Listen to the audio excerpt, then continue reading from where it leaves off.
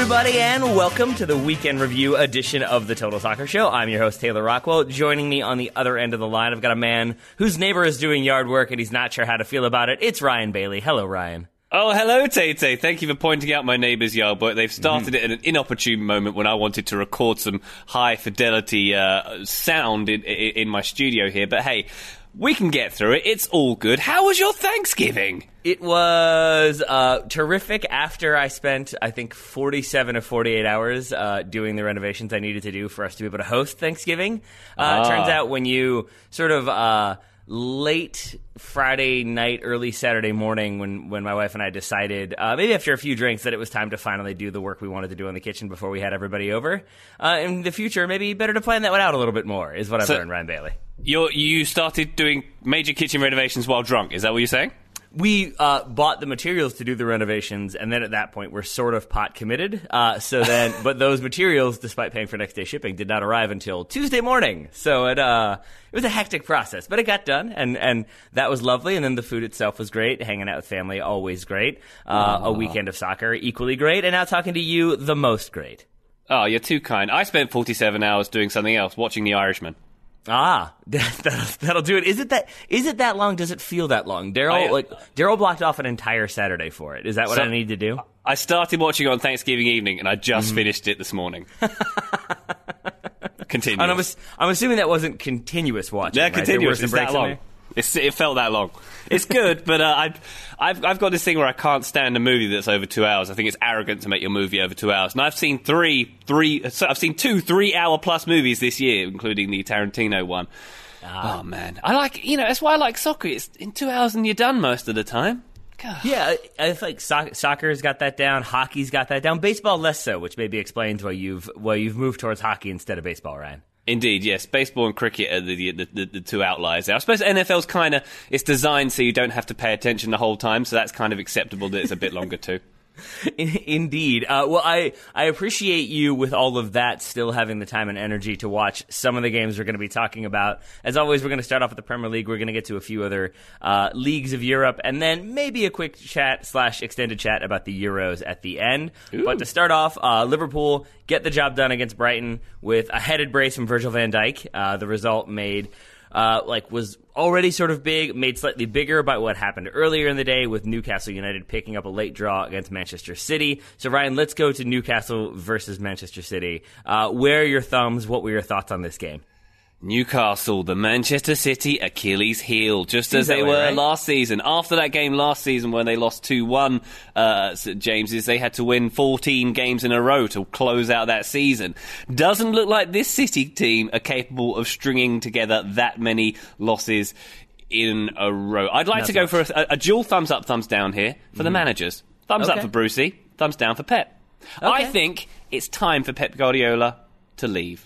I was wondering if that was going to be the narrative from you today, but that has been the sort of source of much speculation that he seems frustrated. He seems like his kind of temper is shorter than it used to be. He doesn't seem as patient with the players. That said, I've seen a lot of reporting that the players themselves are okay with things, that it seems to be business as usual, and it's just sort of a rough patch. So what has you thinking maybe it's time?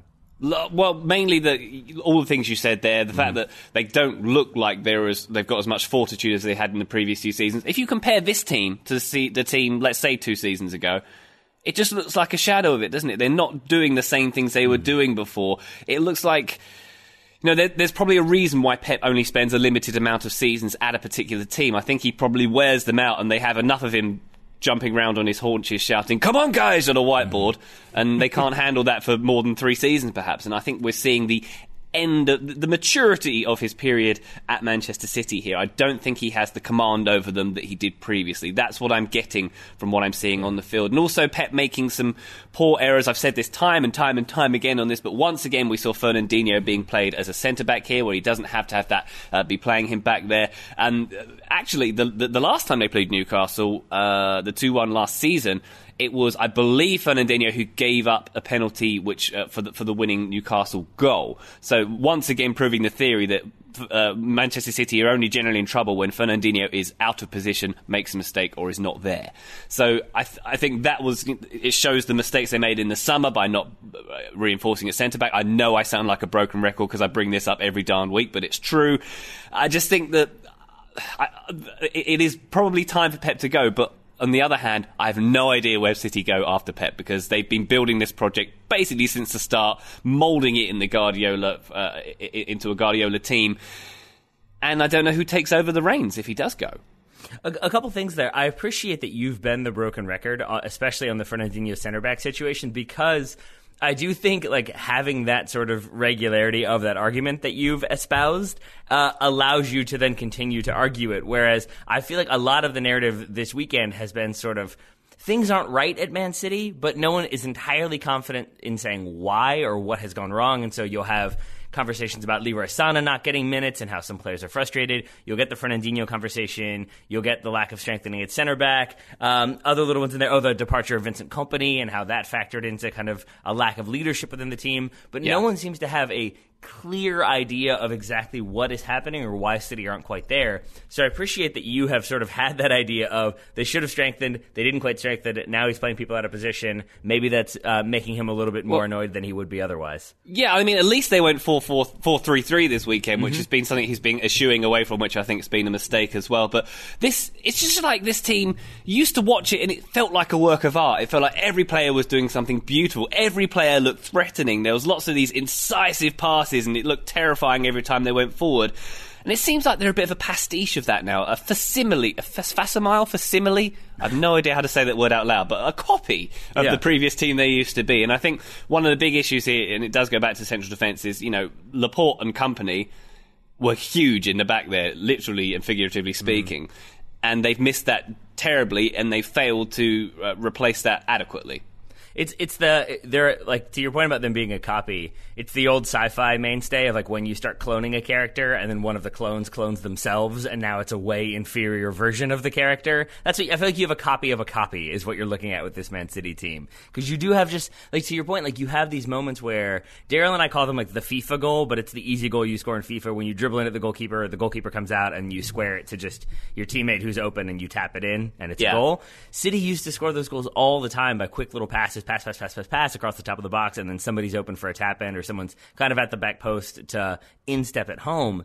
And contrast that with this game against Newcastle, where it's a lot of shots from tighter angles, it's rushed shots, it's hurried opportunities, and you do get the sense that it's not quite settling for Man City. And again, going back to your like kind of broken record feeling, I feel the same. It's the reason why we kind of skipped past Liverpool, is that what can we say about that Liverpool result that we kind of haven't already said? That it's Liverpool not necessarily impressing from start to finish, having moments where they seemed vulnerable. Brighton could have scored a few if there hadn't been some good defensive plays from Liverpool, yet Liverpool find a way to win and hold on. And it's impressive that they are able to do so with only 10 men, but it's a lot of what we've said of they find a way to win. They don't necessarily play pretty the whole time, but they still get the result, contrasting that with Man City, who don't necessarily play the prettiest soccer compared to what we've seen from them in the past, but they don't find that extra way to win. And so now you have this 11-point gap, and you have these questions about what happens next and where do we go from here. My question in the more immediate future for you, Ryan, having watched Man City, covered Man City, do you think we'll see them invest in January? So far they have said they will not, that there's not as much money, but it seems like sources that have reported to reporters would indicate that maybe there will be some movement or at least some interest in a couple different players. I think it's too late. I think it's too late in January. I think they should have made the moves in the summer, and they made the wrong moves in the summer, buying fullbacks and Rodrigo and all these players they didn't necessarily need. I mean, they could go. Let's say they go for Koulibaly and they get a real quality centre back in there, and Laporte's likely to be fit in January, so they kind of missed the boat on bringing in. Well, they obviously could do reinforcements, bringing in another, top tier centre back might not be the best move. I think I can't see many other areas of the field where they need to strengthen like they do there, and I think they probably miss the boat. And if I might jump back a second, Tate, into the idea of the point you're making about them not being a copy of the previous team, let's look at a couple of the goals. So the first goal, we got that Sterling and Silva combo on the left, where Sterling finishes it off. It didn't follow the normal City goal pattern, because if you look, Benjamin Mendy actually starts with the ball before he hands off to Sterling, and he passes it infield. He doesn't push forward down the flank. Usually the City fullback will push forward and they'll drive it to the end, drive it to the touchline, and then they'll cut it back and do that tap-in goal they always do. Mendy just stood there, started walking very slowly once the goal started building. He didn't push forward. He didn't do that normal City fullback thing, and he had a very poor game. And I thought that was a big indication of how he's kind of lost it, I'm afraid to say, Benjamin Mendy. He was nowhere near as fast, nowhere near as on it, not doing Benjamin Mendy things, not doing Man City things, and that was a good indication of it. Then you look at, say, the second goal, and it's a big goal. I think it was Mendy who put the cross in, and it was a big aerial cross, not a typical City thing to do. And it's something that Pep does, or instructs his team to do, pump in the crosses when they're frustrated. And Newcastle had them frustrated. Yes, you had that good De Bruyne finish on it, but you know, it wasn't the typical City build-up. And then the goal they concede, the 2-2. You got that low free kick low on the edge of the box to John Joe Shelvey, who powers it in, a great finish there. No one near him within 5 yards. And Steve Bruce, as a quote after the game, I'd love to say that goal was due to wonderful training ground coaching, but John Joe saw City had nobody on the edge of the box, which is very rare for teams these days, Burn, and had a word with Christian. So that's, you know, Rodrigo is the closest player. He tries to get the block in, but he's way off of him. And that just seems like the way this team should be drilled, leaving John Joe Shelvey on the edge of the box there for a free kick. Another example of how this City team is not doing Pep Guardiola things right now.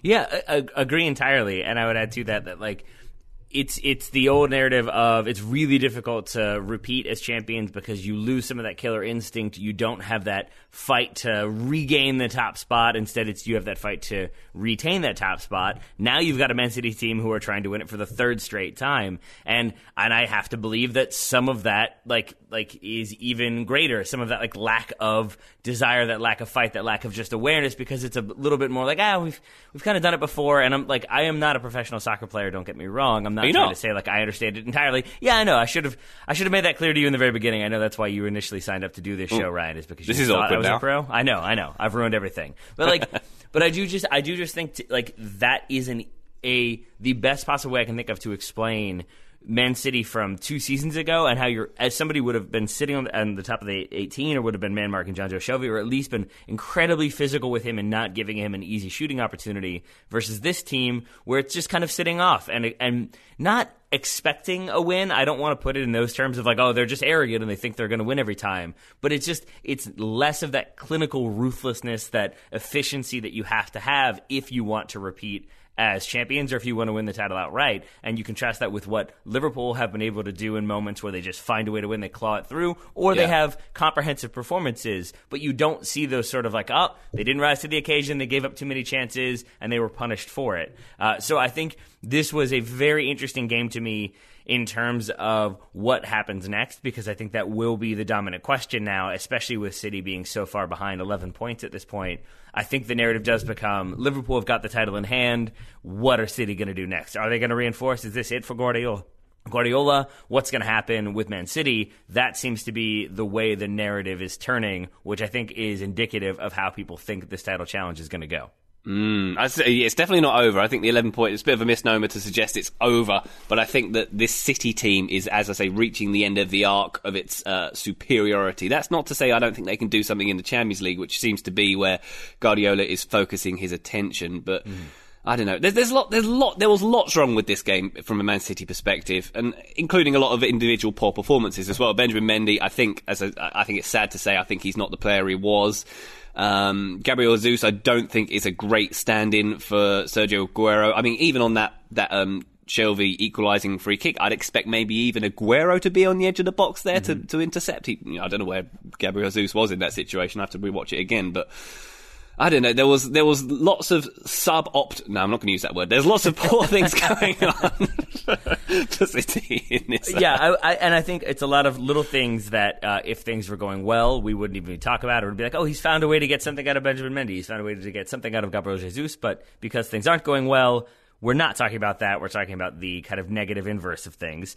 We should give a little bit of credit. You began this by saying thumbs up to Steve Bruce, thumbs down to Pep Guardiola. Why were you giving thumbs up to Steve Bruce, aside from just that his Newcastle team found a way to get a result, a point against Man City? I just think this is a great story for Steve Bruce personally. The expectations on him were so low when he came to this team. And Newcastle, they've lost 1 in their last 5. They've taken 3 points off West Ham and Bournemouth. They only lost that game against Villa the Monday night last week. They drew with Wolves not so long ago. I think they're doing really well. And, he's managed to get Miguel Almiron involved in a goal. Hey. Can you believe it?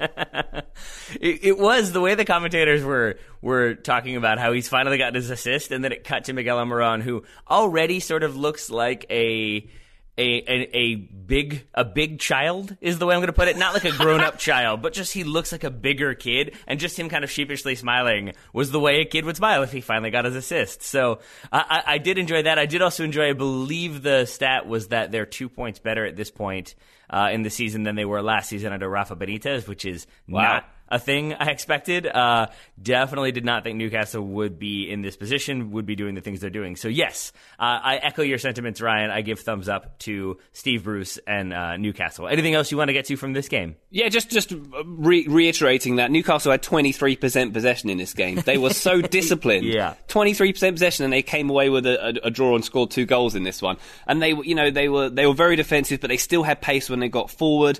And I'm being slightly cheeky about Almiron because he is actually more effective than his stats suggest. I think he wasn't great in that Villa game, but otherwise when I've seen him, he's fairly unselfish in his contributions. And I think that the whole Steve Bruce narrative is working out nicely for him, because this should have been a great homecoming for him and a great occasion, but it was a bit underwhelming when he came in, and I'm glad it's working out well, even if it's to the detriment of City. I don't care if it's to the detriment of City, actually. Who cares? Well, we have many other games to discuss, but before we get to those, we should talk about another thing that's working quite well, our friends at SeatGeek. Today's show is brought to you by our friends at SeatGeek. Ryan, do you ever feel like ticketing websites make getting to the event difficult on purpose? And I don't mean getting to the event in terms of like they make navigating there difficult. I mean that they're so big they can get away with not caring about customer experience, but with SeatGeek, I don't believe that is the case. Definitely not. I think you're quite right there. SeatGeek is very, very, very easy to use. They've got more than 50,000 5-star reviews in the App Store, which is testament to that fact, Tay-Tay. What I love about this, and I say it time and time again, is their traffic light system when you find your tickets. And they're also rated on a scale of 1 to 10, not necessarily by the best price of ticket, but by the best value. Par exemple, I'm going to Las Vegas this weekend, and I bought my tickets for the Golden Knights, I think they're called, something like that. So I'm really into NHL, as you can tell. I got those on SeatGeek, and I got a really good deal. Not the most expensive tickets in the house, but the best value. And I got 5 of them together, which would have been very difficult on certain official ticket distributors, I imagine. But SeatGeek made it gosh darn easy, Tay-Tay. Is this a stag do sort of situation if you're getting 5 tickets together? It's people who are all married now, actually. We're boring. So this has been a much discussed trip and sporting event you're going to be taking in. So are you preparing yourself? Have you been watching hockey? Have you been going to other games? Or is it going to be a first time sort of situation for you? No, hockey very much a sideshow for me. I'm all about the Las Vegas, actually. I'm actually going to another event there. I'm going to see the Intersect Festival. A friend of the show, Adam, who plays bass for Casey Musgraves, headlining that show. I'm very much looking forward to seeing that. Have you got on Casey Musgraves yet? By the way, she's amazing. I have enjoyed her. I've been listening to her since you first brought her to my attention, and since you first went to see her using SeatGeek and met Adam, and now you guys are best friends, I think. So I'm excited for how that's going to go, and I'm excited to say that SeatGeek will give our listeners $10 off their first SeatGeek purchase. All they need to do is use the promo code TSS. Just download the SeatGeek app today. Use promo code TSS for $10 off your first purchase. One more time, that's code TSS for $10 off your first SeatGeek purchase. Thank you very much to SeatGeek for sponsoring today's episode. Thank you very much to the Premier League for giving us fixture congestion and giving us lots to discuss. I think we'll probably pick back up where we left off last week with the saga of Tottenham. Tottenham 3, Bournemouth 2, third straight win under Jose Mourinho, and everything is right with the world. He is the perfect manager. Nothing will ever go wrong. At least I believe that's sort of the narrative right now, especially since he likes ball boys and whatnot. Oh, gosh. Can I give thumbs down straight away to the ball boy narrative? Please. I mean, yes, it's great that the ball boy played his part in that goal last week, and it's fantastic that Mourinho gave him recognition, but I think I saw him sitting on a throne being fanned by Dele Alli at some point during this game. What's next? Are they going to start making merchandise with the ball boy? We're going to get ball boy lunch boxes for the kids at school now. It feels like a bit of a sideshow as much as it was a nice thing. It just seems like a bit PR-y now. So I just saw that he was gonna that he invited the ball boy out, that he was gonna continue this, and now like each week there was gonna be a new ball boy or ball kid who was allowed to kind of walk with the team for the beginning. Is this you said it's because the ball boy helped with the win? Is it like, did he get the ball back into play really quickly? Is that what happened? I believe that's the narrative. Okay. Yeah. Now we have a Ball Boy Stadium is now what the new Tottenham Hotspur Stadium is going to be called. I believe there's a new press release just came out. Slightly more worrying for Spurs, I would say, is that once again they go up big, they look dominant. They're playing direct, they're playing Mourinho ball, which is all the kind of familiar symptoms of Jose Mourinho coming in. He takes over, he installs his system, he brings back players who are kind of out of favor, or puts players who've been playing out of position back into the position they want to be in. He gets the results. He does a few little marketing things here and there to sort of like make everybody think like, oh, Jose's changed. He's friendly. He likes kids all of a sudden. The worrying thing, I would say, if you're a Spurs fan potentially, is that they've scored 10, conceded 6 in these last 3 games. They keep not being able to keep clean sheets. And similar to the Man City conversation we were having, I cannot tell if this is like actually an issue that's being papered over by the results, or if I'm just being nitpicky and the reality is they're winning, so who cares? Ryan, where do you fall on that one? I think it's a little bit of the both, but I'd say that basically Rome wasn't built in a day, and he's got this team firing, certainly, but he has not yet instilled in them the art of parking the bus, the art of closing out a game in the final 20-25 minutes. I mean, maybe if Ball Boy FC get their way, they'll make all games 70 minutes long from now on, and they'll be able to win all of them to clean sheets. But it just feels like this is definitely still a work in progress, this team. There's still issues with closing out, still issues with concentration all the way through a game, but the signs are positive, are they not? And for the neutral, I love seeing them, have 3-2 games every week. It's great. That is a very good point. That does make things more exciting. And I think just kind of the way they've gone about getting some of these goals, it's a bit more vertical, as I said. It's a bit more direct. The Son assist for Dele Alli's goal, I think his opener, was a thing of beauty. Just the one touch out of the air, kills it dead into the path of Dele Alli to finish. Just lovely team play. They're like, that's a combination of team play and individual play somehow, but it was a sequence that you would expect of a team that's been playing together for the entire season and been sort of learning together, figuring it out together, and now they're kind of hitting their prime, whereas this is the Tottenham team that just sacked the manager, brought in a new one, and 3 games in seem to be kind of rediscovering some form. It does make me wonder if maybe it is the case that they just kind of needed a change in manager. Yeah, definitely. No, just check your text messages there for a second, Taylor. And I'll I blame Daryl Grove for texting to ask how things are going in the middle of the show. Put it on silent, bro. Man, I don't know how to mute my computer while I'm talking to you for fear that I will then lose your audio. So it's my computer that's giving me the notifications. I'm going to go ahead and close messages now. We'll see if that helps. Sure. Ball Boy wouldn't have made such a mistake like that. That's what I'm saying. I know, right? But now I'm never going to get to do the team walk. I don't know what to do anymore. Building on your point of the direct goals here, I found this very interesting. I know it was a Pochettino trait to move the ball from one end to the other with a minimal amount of touches, but there was something that felt Route 1 and very old-fashioned about this Alderweireld QBing the ball down the field like that. It was... And... What was it? There was 2 goals. Was the third one was from a sort of old-fashioned kind of cross as well? And how many of the Mourinho goals have been from big old aerial crosses from this in the Mourinho era? I think quite a lot of them, haven't they? At least a few. Yeah, I can't say I watched the midweek Champions League game, which they won 4-2, but I'm going to assume at least one was in there. If they got 4 goals, one of them had to be a big cross. So, like, when you know what the genius is when some zig, the other zag. Is Mourinho's technique here to in a world of playing the ball beautifully along the floor and through the middle, just going old-fashioned Route 1 Wimbledon in the 80s style? Is this what he's... Because, like, Eddie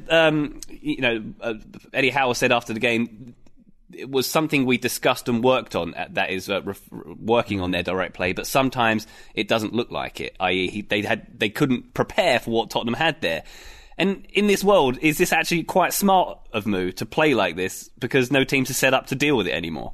It's actually, I'm glad you brought up the Eddie Howe point, because he seemed genuinely very annoyed, or as annoyed as Eddie Howe can seem, that they had conceded from direct long balls and sort of direct opportunities. And I think you're right that it's difficult to defend against. And historically, Jose Mourinho, the kind of narrative or the critique of him when it's not going well is he sets his teams up very defensively, and then he just sort of relies on his creative attacking players to make something happen. So his attacking game plan is almost just give it to the best players, see what they do. And it almost feels like Tottenham are kind of the ideal candidate for that setup, that they've got a lot of individual players who can be good on their own up top, who can make something happen, but can also combine really, really well. So I wonder if it's a product of him sort of going with what he's always done of bringing in a bit of a long ball and kind of hoping that the attackers make something happen. But simultaneously, he talked about when he first came into Spurs that he had kind of modified his approach. He'd changed it up a little bit. He had recognized that he needed to adapt. And maybe this is him adapting, is just working on the patterns of it a bit more, working on the moments when a player drops in and another one runs in behind and vice versa. They did seem to have those kind of runs and patterns down so that the recognition was there. So I wonder if this is just a thing that he is fully embracing, because so many teams are trying to press and play out of the press and play possession soccer and play positional soccer. If Mourinho is just like, no, we're going to double down on long ball, but do it better than anybody else. Yeah, definitely. I think it seems to be what's going on here, and playing to the strengths, doing something a little bit differently, and getting something out of players we didn't necessarily think it could be got out of. Case in point, Moussa Sissoko scoring a goal. Scored a volley, scoring it like an nice instant one volley. too. That then he got tackled by Sergio Aurier, I think partially out of celebration, partially because Sergio Aurier was also there to maybe get a volley off, but Sissoko got the glory. And Mourinho gets the glory as well. I guess we'll say thumbs up to him and Tottenham for that win. Yeah. I don't know what our thumbs are going to be for Norwich v Arsenal. That one finishes 2-2. A result that I think at the beginning of the season Arsenal fans would not have loved, but given the way things have gone and the fact that they have a new temporary potential permanent manager, we'll see what happens there. Maybe they're a little bit more pleased by that result. Ryan, where are your thumbs in this one? Oh boy. All over Freddie Ljungberg. I don't know what I feel about this one, but I do know that Arsenal are definitely obsessed with 2-2 scorelines. I believe they've had a 2-2 scoreline against all three of the teams in the relegation zone currently. Perfect. Yeah, and also Crystal Palace. They do love a 2-2. So if you're in the relegation zone, you know what you're getting when Arsenal come to play. But I mean, there was a lot wrong with this. I mean, obviously, Ljungberg, let's give him credit here. He's only probably had one training session, and we know that Arsenal bizarrely love to fly to Norwich, so his team are probably all jet-lagged for that 45-minute car journey, which I don't know why they do that. But there was some interesting team decisions here, with Joseph Willock coming in, Gabriel Martinelli coming in at the end as well, but Granit Xhaka starting. Granit Xhaka starting. Mustafi coming in as well. Mustafi and David Luiz, I ask you, is there a worse centre-back pairing in the Premier League?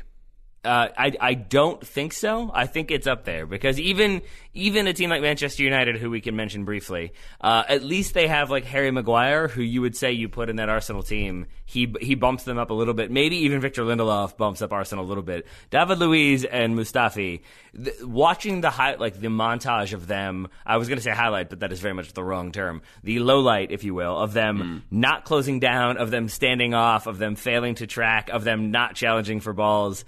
I don't really know what Freddie Ljungberg does with them, aside from sit one or both, but that he brought Mustafi back in says maybe he's inclined to give them both a chance and see if maybe he can turn it around.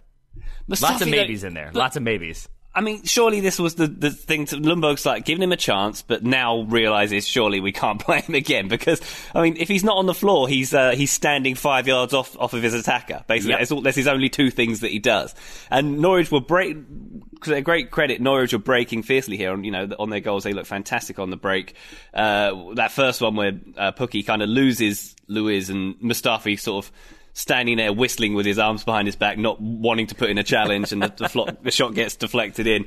It just seems like that these players are just not working very hard, and I can understand if they felt, well, I shouldn't understand because they're professionals, but I can understand if they weren't performing for Emery, but they should be able to get a bit of new manager bounce, and it didn't seem like that was happening with this set of players. No, I think one thing I would say, again, establishing that I am not a professional player, so I'm pulling from amateur experience here, but I have played in teams that were, like, with some guys who were very, very good. As they get older, as they get a little bit heavier, maybe the waistline expands a bit, they get a little bit slower. And there's maybe that awareness of, I'm not going to be able to make up that ground. I'm not going to be able to put that tackle in the way I used to. Or if I go in for that challenge, it's probably going to be a yellow card, whereas maybe 2 years ago I would have made it cleanly. And I think the inclination then is, well, I'm going to sit off a little bit more. I'm going to give myself a cushion. So they'll take that first touch, but I have a couple more yards to get up to top speed. So by the time we're neck and neck, I'm at top speed. I'll be able to win that ball. But that's almost never how it goes, because if you're not giving that player that immediate pressure, they have all the control. They have all the time to figure out, well, no, I'm not going to take that touch into space and get into a foot race. I'm going to stand up, and then I'm going to dribble at you slowly, and then I'm going to do a move, or I'm going to find a pass. And I think because there's that little lack of pace, because there's that fear of getting beat from both Luiz and Mustafi and other Arsenal defenders as well, I think you're finding these little moments of opportunity for smart attackers like Teemu Pukki to take advantage of. And I think until they are either backed to get in there and win that challenge, and that's what we ask of you, even if you're beat, we want you fighting for it, or until those center backs are replaced by younger players who maybe don't stand off but do go in for those challenges, I think you are going to see more of these strange moments of, why is no one defending anybody in Arsenal's box, and why are they allowing an attacker to shoot unmarked with no pressure on them at all? I think those will continue to be the case, despite Freddie Ljungberg probably focusing on that in his next training session. Yeah, definitely. Norwich are a bit of a confusing entity, aren't they? They are. They seem to have these big games like against the big boys when they're on TV. They have these lovely performances like this, but then obviously their shortcomings come out in lesser games. And we know when they're in a championship, they conceded a lot of goals on the way to winning it, and we knew that they would be pretty gung-ho. But it seems like when I watch them play like this, I'm like, why are you guys, you shouldn't be struggling as much as you are. It's very bizarre. And my other question for you, Tete. Yes, sir. Everton and Arsenal. One plays in blue, one plays in red. Give me some other differences, because I can't tell them apart right now. Well, Arsenal have already fired their manager, and they have a caretaker in place. That's about what I've got for you. You're not wrong that you've got a lot of, like, you've got some players that we thought were maybe past their prime or weren't going to be performing anymore are suddenly still being involved, but some new players who we thought would be big performers and star performers are not being involved. Pepe comes to mind for this game for Arsenal. You've got questions about what exactly is the long-term plan for these teams, and even what's the short-term plan. I take your point. There are definitely some similarities there. Maybe it's just that Freddie Ljungberg has a bit more of a grace period right now than Marco Silva. Yeah, it just seems like they got a similar manager situation, that they've made bad choices. They're both sort of middling in that same part of the table. And they've got these players who you think on paper look fantastic, but they just don't perform as a unit as well as they should. I think there's a lot of similarities to be drawn there. All right, then let me ask you this. I was going to give you two teams. I'll add Everton to that mix. Who do you think is in a worse position right now, or who is in the worst position right now? Arsenal, having just sacked Unai Emery, brought in Freddie Ljungberg, but obviously lots of work to be done.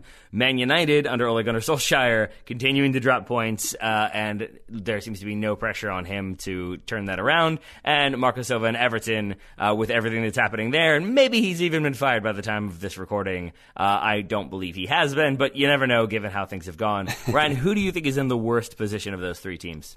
Quite literally speaking, it's Everton, because they're just above the relegation zone. And I think if Silva hasn't gone by the time we finish speaking, then I think he will do by the Wednesday games if they don't get something out of midweek. It's a difficult question, though, because it's one of expectation, isn't it? And I think that perhaps there's less expectation on Ljungberg because he's brand new, but at the same time, Arsenal are a team the fans have continually expected more of them. And I suppose you could say the same of Manchester United in the post-Ferguson era as well. So, I don't know. What's your answer to your own question? I think I'm tempted to say Everton, but I could see you making a case for one of the other two. I think if you're looking from a things are going to get better standpoint, Arsenal are probably in the best position because Freddie Ljungberg is in there now. He is in a caretaker capacity. They came out and said that he would be considered, but other candidates would be as well, or that's kind of the reporting so far. So it seems like they have made a change to try to get a response, and now you've got a manager who's going to bring everybody back in, see who fits where, and see if anything fits. Everton, I think, are maybe in second, because maybe they're in third, given the position and the fact that they are in an actual relegation battle right now. But I do think they'll probably make a change themselves and try to figure it out, similar to Arsenal. Man United, I don't think are going to make any changes. I think they're going to stick with Ole Gunnar Solskjaer because they kind of have to. But it doesn't seem like his approach. Do they have to? I mean, I think that Ed Woodward at this point knows that if he sacks another manager, there's no way he can say, like, fourth time's a charm or fifth time's a charm at this point. Like, I think he kind of has to own the fact that he has made a mistake, and so I think he is not going to want to do that, so he's going to give Ole Gunnar Solskjaer as long as he possibly can. It does sound like the board backs that decision for whatever reason, so I think it's just going to be more inconsistency for United, whereas maybe it will be dramatic action to change what's been happening at Everton, and then we've already seen dramatic action at Arsenal. Yeah, definitely. And let's talk about the Arsenal manager question then, because there's been some speculation in the press on Monday today that Ljungberg might be given the role for the rest of the summer, might be given the permanent job. Rest of the summer? Rest of the season? He might be given the permanent job as well. Do you think that's a wise choice? Do you think they should try and bring in, say, an Allegri or someone else who's free right now? Or, as everyone seems to suggest, should it be Brendan Rodgers who comes in the summer? And would Brendan Rodgers be stark raving mad to leave Leicester for this mess? That was one thing I was going to add to today's show notes was like where next for Brendan Rodgers, because you had Leicester finding a way to win against Everton, getting that 94th minute goal from Iheanacho, and that's a change from Brendan Rodgers. He made smart in-game adjustments, but I actually ended up not asking that question because I don't want him to leave. I think he is perfectly suited for Leicester. I think if he moves elsewhere, it's changing everything up. There's going to be expectations, and if he moves to a new team, it's logically going to be a team that are like up one category, even though Leicester are in second right now. Don't get me wrong, they've had a strong season, but historically speaking, you would say Arsenal are a bigger team than Leicester City. So I think if you move there, though, you're going to get automatic pressure, you're going to get a lot more coverage, a lot more scrutiny, and a lot less favorable press, because I think he's got Leicester playing a really fun brand of soccer right now, and I think he would be crazy to leave. I think Arsenal would probably be smarter to look at somebody like Max Allegri, because that does give you a sort of permanence to the player manager you're bringing in. But then at the same time, they haven't really wanted to give over too much control to the manager. They would rather keep it just sort of as a coach, and then there's other people in charge of bringing in players and how they're going to play. So maybe he doesn't fit the bill there, but I think maybe giving some level of permanence wouldn't be the worst idea. That said, it sounds like Arsenal fans are pretty happy with Freddie Ljungberg. He is that sort of club legend. I think maybe I'm just biased a little bit because it has not gone very well at Manchester United when they've brought back a club legend to guide them through. It has worked out for Chelsea, so maybe we need one more to see how it all plays out in the end. And that gives us the answer. Best of three. Yes, I think so. One person who will probably not be considered for the Arsenal job very quickly is Kiki Sanchez-Flores. I'm just going to give thumbs down to him. Sad thumbs down, but thumbs down nonetheless. Another victim of the sacked after one win in 10 since taking over from Javi Gracia. Maybe Watford themselves can wait until Marco Silva becomes available. Give him another go at Watford. Then maybe Everton come calling, and it just becomes this weird cycle that we're permanently stuck in. Pozzo's gonna Pozzo. 11 appointments since 2012. Oh boy. It's all good times. Up Is there. it? Is it really? Probably not. Watford fans would probably disagree. So we have reached the point of the season when it does seem like the managerial sack race is no longer a race because everyone is just being sacked. It's just sort of a managerial sack season. That's what I'm calling it. And it is the holiday season as well, and since the holiday season is upon us, we should talk about another sponsor. You could try a free online visit to get started with Hims, Santa's Little Helper, because Hims is a new wellness brand for men. 40% of men by the age of 40 struggle from not being able to get and maintain an erection, and men oftentimes turn to weird solutions. They write notes to Santa asking if he can help out. They turn to gas station counter supplements or expensive pills, injections where you probably don't want an injection. Instead, they could check out Hims, which is the gift that keeps on giving. We implore you not to buy any of your medical stuff from gas stations, by the way, but you should instead turn to forhims.com, a one-stop shop for hair loss, skincare, sexual wellness for men as well. Hims connects you with real licensed doctors and FDA-approved pharmaceutical products to treat ED. There's well-known generic equivalents to brand-name prescriptions to help you combat ED, and the prescription solutions, they are backed by science, and that means business, baby. If you're approved by the doctor, products are shipped directly to your door. So that means you don't have any awkward visits. You don't have to, make like eye contact with other people in the waiting room who are wondering why you're there and what you're doing there in the doctor's office. Instead, they're shipped right to your door. So that will mean the Christmas tree won't be the only thing going up. Well done to the people at Hims who write that copy. Your holiday candle just found its match. So try Hims today by starting out with a free online visit. Go to forhims.com/totalsoccered. That's forhims.com/totalsoccered. forhims.com/totalsoccered. Your holiday candle just found its match. That was a really good one as well. Bravo. Prescription products are subject to doctor approval and require an online consultation with a physician who will determine if a prescription is appropriate. You can see the website for full details and safety information, but this could cost hundreds if you went to in person to a doctor's office or pharmacy. But instead, Ryan Bailey, what can our listeners do? What's that URL? What's that promo code? Point your internet computers towards forhims.com/totalsoccered. That's forhims.com/totalsoccered. Thank you very much to Hims for sponsoring today's episode. Ryan, we've talked about the Premier League at length. Let's talk a bit more about the rest of the world. Let's start with the Bundesliga. Bayern Munich dropping points, a 2-1 loss to Bayer Leverkusen. I'm going to say thumbs up to this game for being absolutely ridiculous, unless you're a Bayern fan, in which case you probably found it ridiculous in a negative way. But you had Leon Bailey, who I also have thumbs up for an absolutely ruthless brace of just two opportunities on the counter. He finishes them perfectly. Inch-perfect finishing from him. Less so from Bayern Munich, who could have really scored about 15 goals in this game, but kept having shots go wide or hit the post or be just barely blocked or just deflected. Bayern had so many opportunities to score. I genuinely don't know how they did not. 24 shots, Taylor. 11 of which were on target. They hit the post about 17 times as well. How did they not score more goals than this? It was a crazy game. I feel sorry for everybody who didn't watch this one because it was brilliant. I actually predicted this one would be a big win for Bayern in my betting preview, which I wrote earlier last week. I think I went for something like 4-1 because previous instances in which these teams have met, that seems to be the way things are going. And of course, Hansi Flick, with his record of scoring loads and loads of goals with this team, wasn't to be, huh? But it does seem that Bayer Leverkusen have some sort of voodoo spell over Bayern, because it was 3-1 when they last met in February. That ended a 7-game winning streak for Bayern back in February. They've actually scored in all of their last 5 meetings with Bayern. Someone's done their stats homework for their betting preview. And in many ways, I'm not surprised. I'm just surprised at how bad Bayern's finishing was. And I think it was summed up quite easily by, I think it was about the hour mark when they had a 3-on-1 of the keeper. I think it was Gnabry, Perisic, and I think Muller all going towards the goal. I think Gnabry passed it out to, was it Perisic, who was cut out by a defender, with Muller standing there waving his arms. And how on earth did that not go in? Yeah, I mean, really, Perisic had 3 chances that I can remember off the top of my head that definitely should have been goals, or he should have done better with.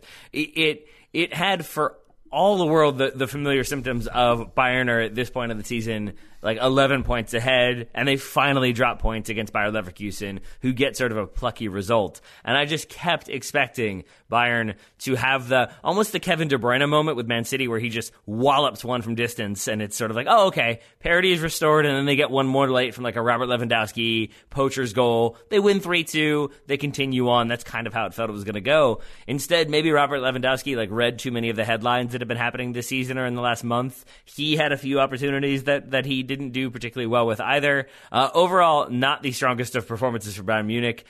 Maybe not the strongest performance from Bayer Leverkusen either, but they did what they needed to do. The loss drops Bayern to 4th in league, 1 point behind Schalke, 3 behind Leipzig, 4 behind Gladbach. All 3 of those teams won this weekend, including Schalke with Weston McKennie in the lineup. I'm going to be talking to a new friend who we met in Germany about all things Germany later on this week, so we don't need to talk too much more about the Bundesliga anymore, Ryan. German friend. German friend. Anything else you want to talk about from this game? Just that I thought Leon Bailey, who I'm going to claim as a relative, was excellent. Kevin Volland was excellent in this one.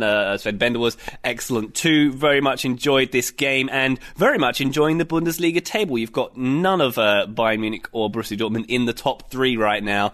It is hella tight up there. By the way, I am on board for Leon Bailey being a distant relative of yours, and I'm going to build that narrative from here. So well done to Ryan's third cousin once removed. I'm excited for that. I was excited for about the first 85 minutes of Atletico Barcelona, because it felt like another game that things were going to kind of go as expected, and then they were going to pivot, and it was going to be Atleti finally getting their way through, finally finding a goal. Instead, this one went the way we would have expected before the game. A great 1-2 pass combination between Lionel Messi and Luis Suarez. Lionel Messi does what we would expect, finally gets a shooting opportunity, takes it well, gives Barcelona the late win, 1-0 to Barcelona. But it didn't seem like they were going to find a way to win, and then Lionel Messi picks that ball up in the 86th minute, like 40 yards from goal, and it was just sort of like, oh, here we go. He's going to dribble, he's going to cut inside, he's going to find a way to make it happen, and that's precisely what happened. You remember that Simpsons episode where Homer Simpson joins the barbershop quartet, and the suggested name is Handsome Homer plus 4? I think Barcelona need a rebrand of Messi plus 10 in a similar vein. I wish they'd kept that name. I do love the B Sharps, a name that is funny but gets less funny every time you hear it. But yes. I'm with you, my friend. But Baby that one... on board, Ter Stegen was also good. Oh yes, we should take some time to talk about him, because part of the reason why it felt like Atleti were destined to have a breakthrough was because they had some really good chances. The reason why they did not get that breakthrough is because of Ter Stegen, who had two different saves that he had no business making, but found a way to make, and ended up really, I think, being the anchor that kept Barcelona in this one, and then provided the platform essentially for Lionel Messi to get that winner. But overall, it was basically a strong performance from a goalkeeper, and then Lionel Messi did what he needed to do, and Barcelona stay top of the table. Yeah, it does seem odd, because I actually predicted an upset for this one. I predicted a 2-1 win for Atleti, because I thought that Barca's results have been belying their form for far too long now. They're not playing well. They have lacked ideas. They've let in needless goals. They barely scraped past Leganes last weekend. I just thought this was right for the upset, even given that Atleti are in pretty poor form. They've now lost 3 of their last 5 in all competitions, and they've made some bizarre choices. I thought they took off João Felix a bit too early, I thought, and seemed reticent to give him the service he needed anyway, and the midfield doesn't really create as much as it should, and I don't think Thomas Partey was as good as I've seen him previously. And they started well, they had a good press going, but it just seems like they fell away and succumbed to the inevitable Messi 1-2, as you mentioned at the top there. And it seemed like they wanted to keep. Sorry to jump in. It just the one thing that stood out to me there is it seemed like they wanted to keep Thomas Partey back to sort of shield the back two for Atleti, and sort of really isolate Lionel Messi or Luis Suarez, and always kind of have a 3v2 advantage. But as a result, I'm used to Thomas Partey being maybe 5 or 10 yards further up, so he can step in and win those kind of loose balls, pick them up, and keep the attack going. Whereas in this game, I felt like he kept having to try to sprint to close down that 10 or 15 yards, and routinely got outplayed or couldn't quite make a clean play on it, wasn't able to kind of keep possession going. And that stood out to me as just, it seemed as though he wasn't being kind of utilized to the full range of his effectiveness. So I got a question for you. Do you think that Lionel Messi takes Ernesto Valverde's kids to school? Do you think that he makes Valverde's breakfast for him? Do you think he cleans his car? Because he seems to do everything else for him. He really does. Valverde earns $24 million a year, apparently. Mm-hmm. I mean, I don't know how much of that Messi deserves to take, but actually it's a bit harsh, because maybe Ter Stegen does his groceries as well, and maybe brushes his teeth for him as well. But it seems like he's not quite pulling his weight as a manager, and there are a lot of Barca fans who are quite furious at him and quite furious at the fact that the board will do nothing to remove him this season, particularly looking at the league table, at which they are top by a goal. And I think, as you mentioned in the show notes there, it's going to make that Clásico mighty interesting. It certainly is, because, you've got Madrid topping Alaves 2-1, second half goals from Sergio Ramos, Dani Carvajal, Gareth Bale playing, getting booed again. But now you have, both of them 1 and 2 in the table, level on points. Barcelona ahead with a goal difference of 20 versus 19. So, that game's going to be pretty nuts. I would say that we will still get Lionel Messi doing Lionel Messi things. I think if he were out on Ernesto Valverde, he probably doesn't go quite as hard in those final couple minutes, doesn't try so desperately to make something happen. I can't tell if that was him wanting to make a statement to like back Valverde, or if it was just that he had been routinely kicked and knocked around a little bit. There's the sequence when he has the ball, he's counterattacking, and two different players try to foul him, and neither one can actually pull it off, and ends in a good shooting chance for Barcelona. But I wonder if maybe that was just the thing that finally like tipped it over into him just being like, you know what, that's it, I'm going ham on you people. But who knows? Either way, I'm guessing he'll be a slightly large performer in that Clasico when it happens. Hopefully it happens. Hopefully it doesn't get rained out. Like, I don't know what the name is for the Monaco PSG derby. El Clasico. El Clasico, thank you. Which used to be a bigger deal back when they were 1 and 2 in the table. When it's PSG 1 and Monaco, I think, are like 14th right now or 15th in the table. They're pretty far back there, like 17 points off the top spot. It's not quite as big of a deal, and then it becomes no deal at all when you have bad weather that postpones the game due to weather and flooding. So thumbs down to bad weather.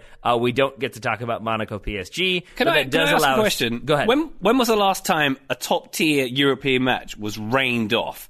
And particularly in Monaco, where I assume they have the money and technology to seed the clouds and have it never rain. Yeah, right? You would assume they would. I really cannot remember. I can think of times that snow did it, that like there was like such massive snowfall that you just couldn't clear the field. I can think of a time that a volcano erupted and they had to deal with that. Oh, that one in Watford. Yeah, I remember that. Yeah. But I don't know the last time a game was rained out, aside from making its third appearance on the show, my local amateur league. That happens sometimes. Well, to be fair, you do get waterlogged pitches at Christmas sometimes, but not quite in the circumstance and the drama of heavy rain that we saw here. Not so much. So let's instead talk about the drama that unfolded with the Euro draw. We have our group set for the most part, aside from a few teams that still have to kind of play their way in. But we've got some fairly interesting draws. Ryan, which teams do you think, starting off, will be the happiest with the way the draw went down? Definitely not whoever is in Group F with Portugal, France, and Germany, which looks like a tricky one. So I'm loath. I'm with Kevin De Bruyne on this, who was quite anti this competition, quite anti this draw, because Belgium's group, they had what was it, 3 of the teams already decided before they went into the draw, which was a little bit absurd due to the way things worked out and the way that Russia had to be separated from Ukraine and whatnot. But it's, I don't know. Where's the quote here? De Bruyne says, this feels like a competition, distortion, a fake competition. Football is not really football anymore. It's becoming a business. Man City's Kevin De Bruyne there, with the comments which that ring a little bit tone deaf, but he's got a point. And this whole tournament, I mean... Well, to be fair, he did grow up as a huge fan of the UAE government. I think Kevin De Bruyne has always been a huge fan of Middle Eastern foreign policy and Man City. I think that's definitely a 1-2 punch for him since a small child. Yeah. I do. Has he got a tattoo supporting human rights violations? I'm sure he has. We can look into that later. But anyway, I think another unhappy team must be Wales, because they've got a lot of travel coming up. They've got 2 games in Baku, and then they've got a game in Rome against Italy. That's a rough one. They've got to go to the home team in that tournament for your third game. That's nearly 3,000 miles of travel there. You got Wales versus Switzerland in Baku taking place there. The governing body UEFA has pledged to offset the carbon footprint of every supporter, because obviously there's 12 cities going on, and there's going to be a lot of movement around Europe for this one. I'd love to know how they're going to do that. They're going to have to plant a lot of trees, aren't they? They really are. Although I think it's one of those things that no one really knows how to offset a carbon footprint, so they'll just say it, and then they'll plant like 3 trees and be like, "That's it. That's enough." I'm assuming that's how they'll get around it. Maybe a UEFA executive says, "I was going to go to the Maldives, but I'll go somewhere closer." Is that good enough for you? Does that offset it?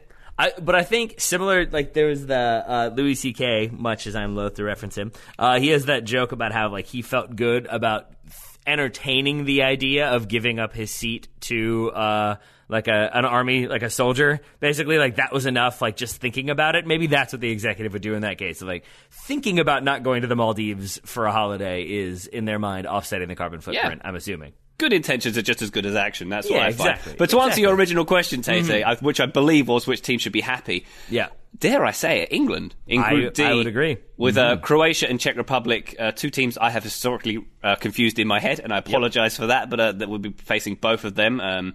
Euro 96 is Czech Republic, I would like to refer to them as, and Croatia, the superior opponents in last summer's World Cup to England in the semi-final. Yes, and the other team to be joining them to be determined from the playoff path will be either Norway, Serbia, Israel, or Scotland. Come on, Scotland. Come on, Scotland. So, well, Scotland would actually have to do something unusual for them. They'd have to win 2 games to make this happen. So I don't think it's going to happen, but I'd love to see England-Scotland at the Euros again. That was great. That's one of the highlights of my life, England-Scotland at Euro 96. Loved it.